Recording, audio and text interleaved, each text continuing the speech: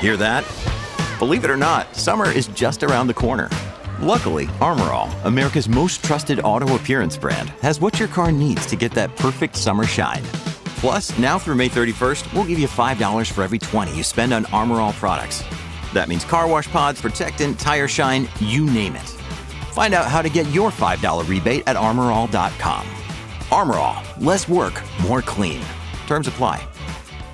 Think about this for a second. When you were a kid, depending on how old you are, what was the future? What were we promised in the future? The one thing that we sort of hung our hat on, and this was the thing we were going to get, it was flying cars. Ever since the Jetsons came along and George had that little mini UFO thing of his, flying cars have been held up as the symbol of the future we all dreamed of and could hardly wait for it to arrive, right? Well, where are they? Where are our flying cars, for goodness sake? Jetsons probably came out at least 60 years ago, probably more like 70 years ago now. They had flying cars, we still don't. But you know what? They may be closer than you think. There are all kinds of companies that have been working on flying cars for a long time now, and there are prototypes out there that are already built. Some have been tested, those sorts of things. So in some capacity, flying cars do exist. But certainly, you're not going to see one on the commute home today. But you might sooner than you think. The U.S. Federal Aviation Administration has said that electric air taxis could be flying in the skies 5 years from now, by 2028. And believe it or not, some manufacturers of these things have said, why 2028? We'll be ready in 2025. In 2 years, we'll be ready to unleash a fleet of this thing. So where are we? And what has to happen before we can get to a place where we might run into an electric flying car on our drive home after work? How close is it? We're going to chat with Nigel Waterhouse, who is president of Can-Am Aerospace. Nigel, thank you for joining us. Appreciate your time today. No, it's a pleasure. So we've got flying cars. They exist, right? There's all kinds of test models and prototypes that are out there already, correct? Yeah, that's right. There's actually 5 companies currently that actually have working prototypes.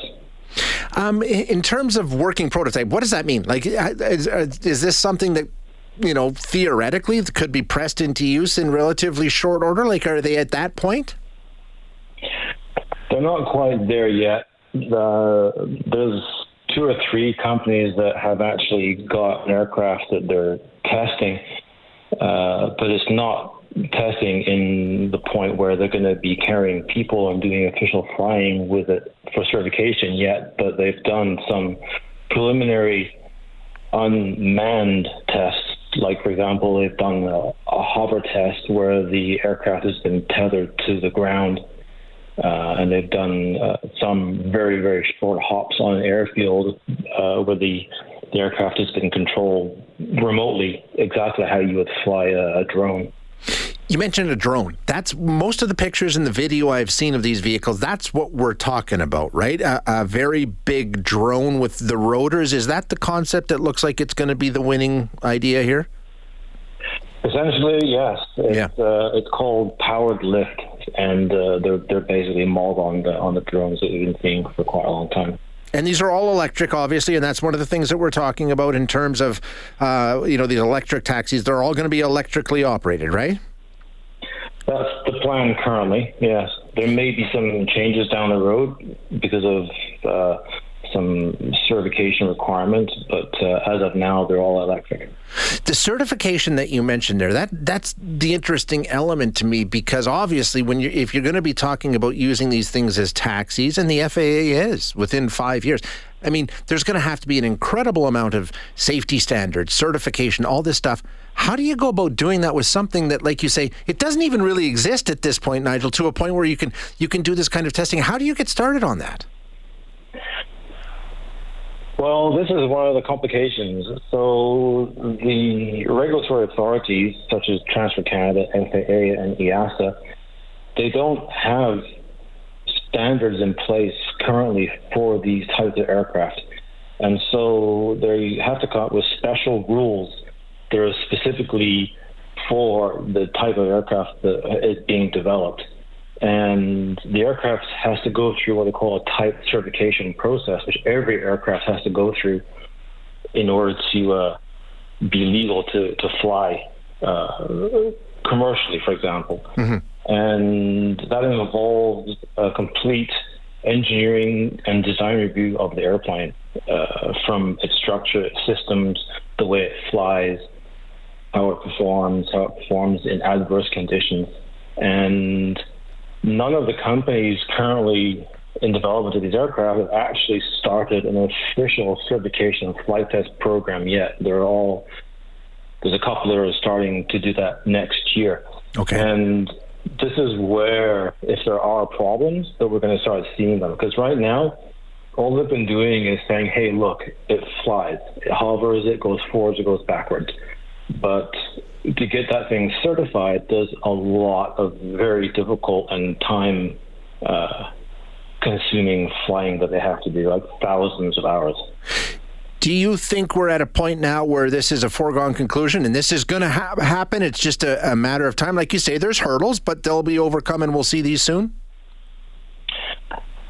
Yeah, I think we're going to see these aircraft operating in some form or another.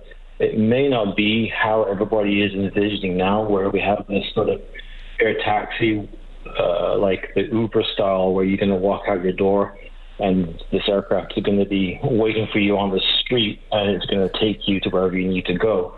There's a lot of infrastructure that has to happen before that gets to the point.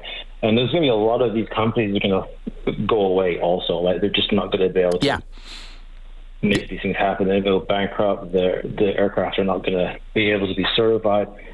There's the whole infrastructure. They're talking about building these airports called vertiports, which is where you're going to go and catch your eVTOL. So it may end up just being another version of a helicopter or a business jet for the rich guys to zip around on.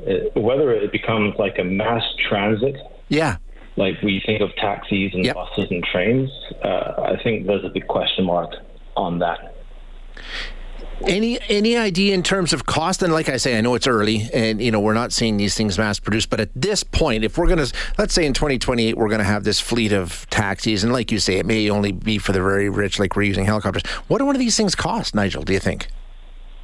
To purchase one? Yeah. Well, there's been a lot of numbers. So I've seen numbers ranging from $1 to $3 million. Wow. Which is actually cheap in terms of what it is. If you consider the most basic aircraft that you can buy now, like a Cessna 172, which is a 4-seat single-engine light aircraft that's been in production since the late 50s, and one of those will cost you $500,000. Okay. And it's nothing new.